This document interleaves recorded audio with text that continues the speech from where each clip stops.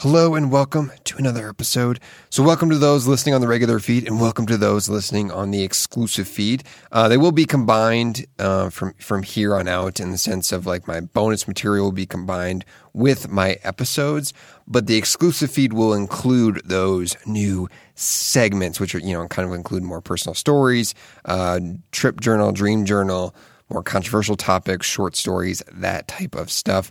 You can catch all that in the big announcement episode. I just released that as well. It kind of goes into more detail because I don't want to make my intros really long, but I'm going to mention it in the next few episodes. So you can check that out. That'll be in the link and help support the show. But if not, that's okay. The podcast will still be coming on this feed as well. But yeah, Let's dive in today because we're going to be talking a little bit about psychedelics, the mind, government's influence on that, and that type of stuff.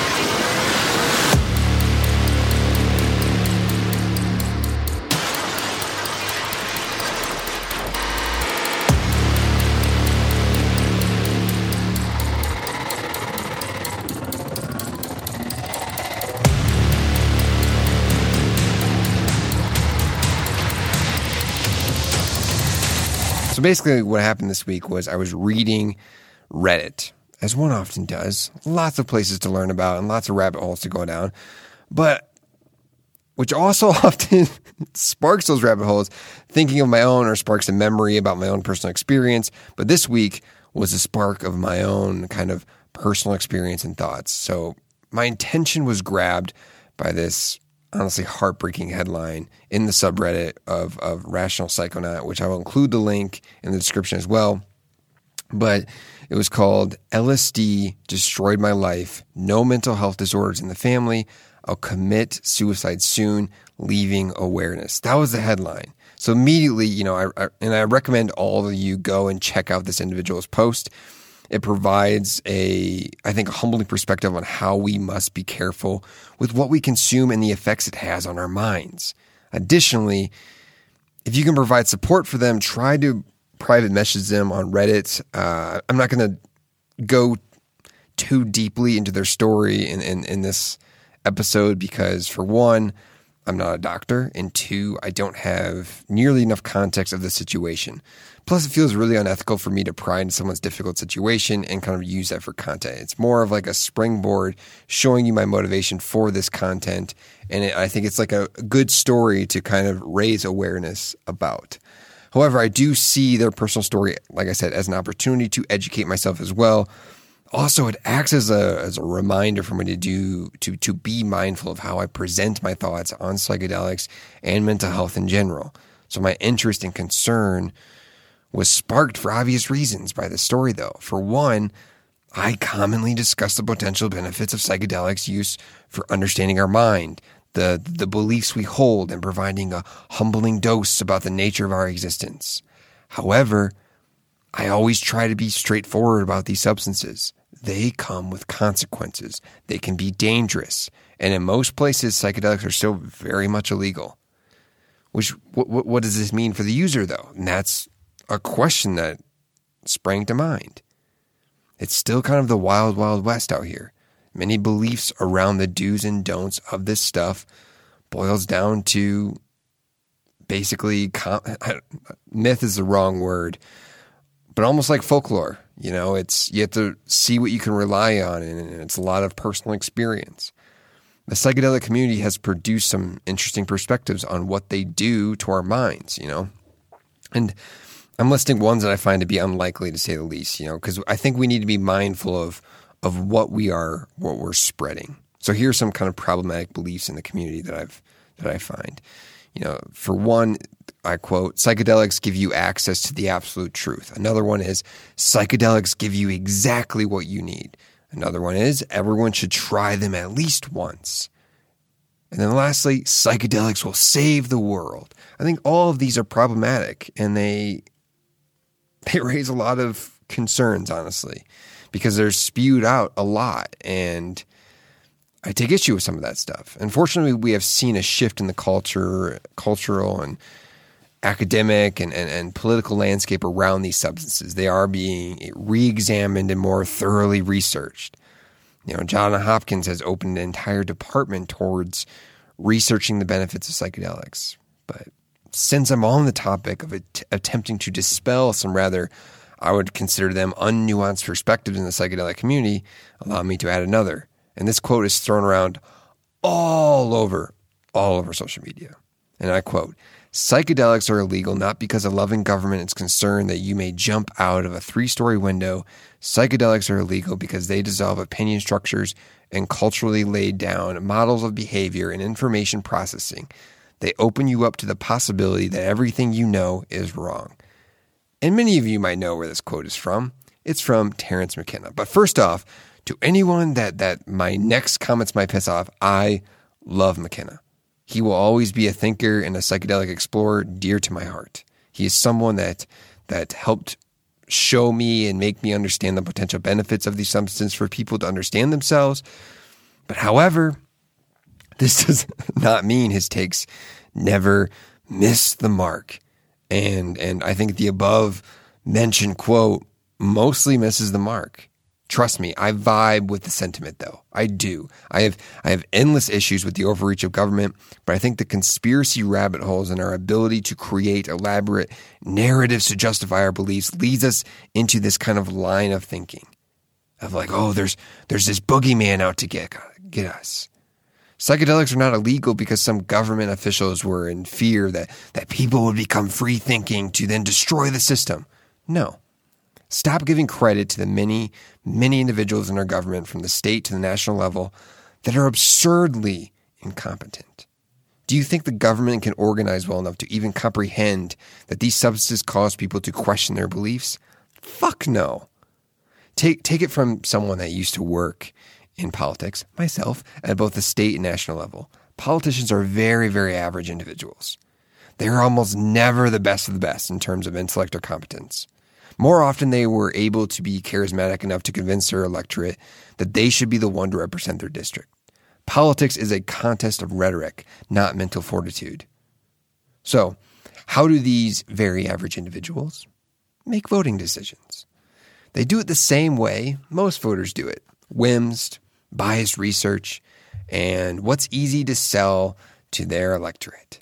Why do you think every corrupt bill passed in existence utilizes a name like the Patriot Act or the Freedom Act? It sounds good, and most of us will never look deeper than how it sounds. It's a rhetorical ploy. So why are psychedelics actually illegal? Let me ask you one more question. What views do your parents hold on psychedelics or the people even around you? Most people, even today, still don't see the benefits these substances could have in a therapeutic setting. And that's at the very least. The tide is slowly turning in modern times, but consider the mindset of the average voter in the 60s. The wave of hippies was very much a counterculture movement. That happened to have a small amount of individuals attract the attention of most of the population. So what does this do? Imagine yourself in the politician's position. Well, those average individuals in government were seeing the same thing the rest of the country was. Hippies doing things that they themselves would never dare do. Now, don't get me wrong. They should probably give some of that stuff a whirl, for sure. But these hippies who are doing frowned upon things at this time are taking a substance called LSD. And on top of that, remember, even the left was rather conservative in those days. So you have these hippies taking LSD and they happen to be calling themselves the new left. It should be no surprise they made a lot of enemies in government. A lot. They became an easy target. Conservatives could easily villainize the left as crazy radicals because of the hippies. The Democrats were were facing major rifts within their party. So, for example, the Southern Democrats, who didn't like what they would call the crazy hippies. Don't get me wrong, I love hippie culture. Let me just clarify that right now. But anyway, the point is, consider this landscape. You have politicians who are threatened by this idea of the new left. Additionally, you have bizarre but often debunked rumors of these psychedelic users thinking they turned into a can or them completely losing their minds. The media was eating this false narrative up, eating that shit up. The hippies became easy for the media to villainize, and it was in the interest of the politicians to villainize them as well. Why? It was easy rhetoric to sell. It was easy thing to sell. Look what I did. I helped make this substance that I didn't understand illegal because it will turn our kids' brains into scrambled eggs.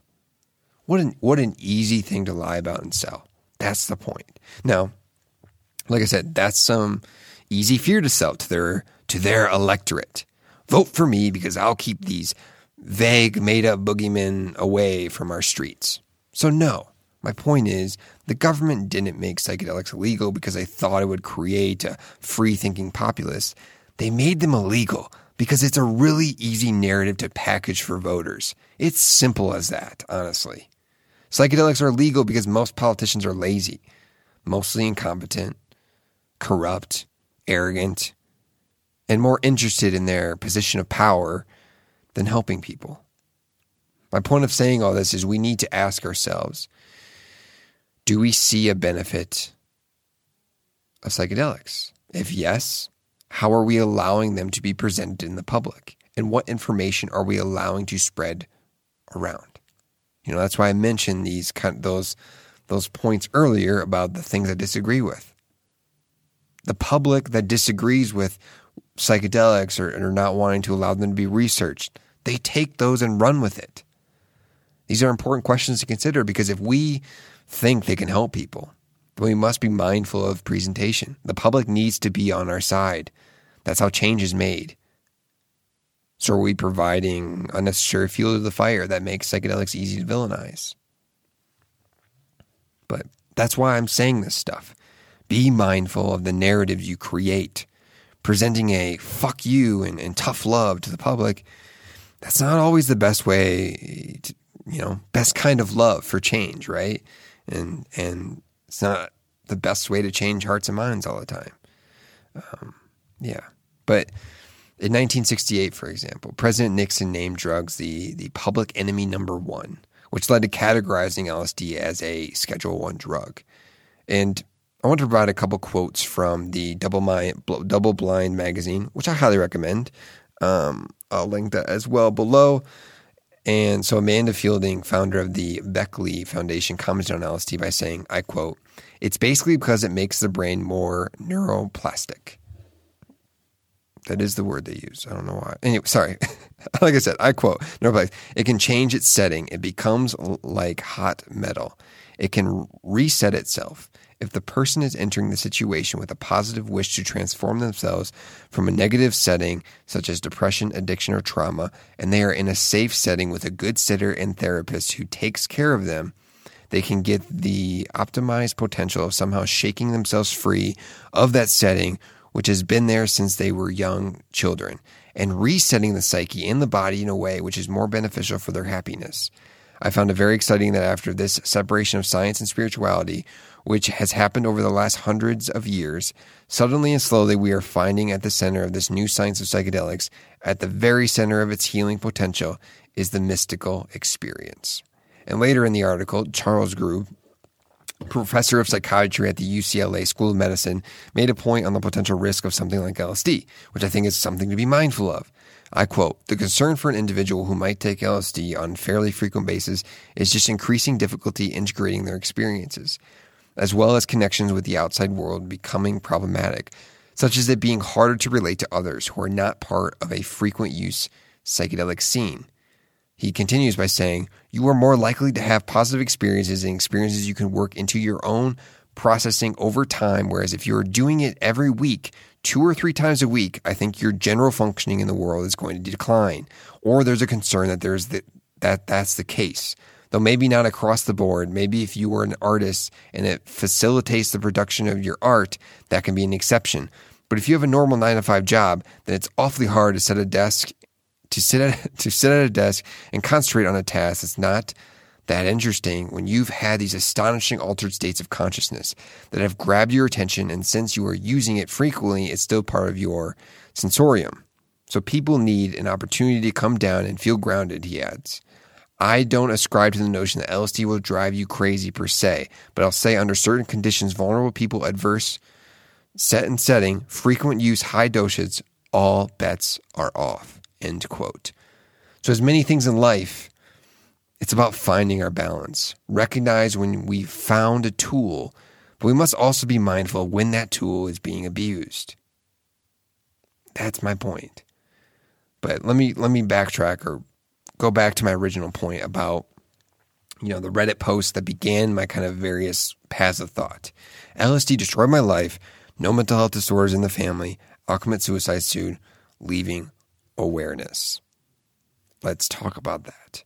So it appears this person might have triggered some form of OCD where they've become hyper aware of pattern recognition. So essentially they're perceiving patterns and repeated numbers overwhelmingly in their day-to-day, right? I don't want to, like I said, I can't comment on the circumstances the person is going through, but this is what frustrates me. The government that viewed something like LSD as a quick opportunity to spread fear prevented an opportunity for awareness, in this case even. Where would we be if we didn't lose decades in psychedelic research? How many situations like the one I've been discussing could have been prevented? I think of MAPS, the Multidisciplinary Association for Psychedelic Studies, who is continuing to do groundbreaking research on the therapeutic potential of psychedelics. They focus in on MDMA, for example. But where could they be if it wasn't for people making quick, irrational, and uneducated decisions for others? Not because of some evil plan to prevent people from becoming free thinkers. No, it's from simply ignorance. And that's the sad part. It's heartbreaking. The government obstacles organizations like MAPS are forced to endure just for them to do their research. That's fucking heartbreaking. Both MAPS and the Journal of Psychedelic Studies suggest psychedelics could have immense potential for treating OCD, particularly utilizing psilocybin. However, progress is still being stifled and it's harming the lives of the many who could benefit. But that concludes the regular feed version of the episode. As always, I appreciate you all for listening and joining me on some of these thoughts and also bearing with me with this kind of new setup I'm trying to do. I appreciate you all. I appreciate you all for listening. Love you all. See you next time. Much love. Now get the fuck out of my lab.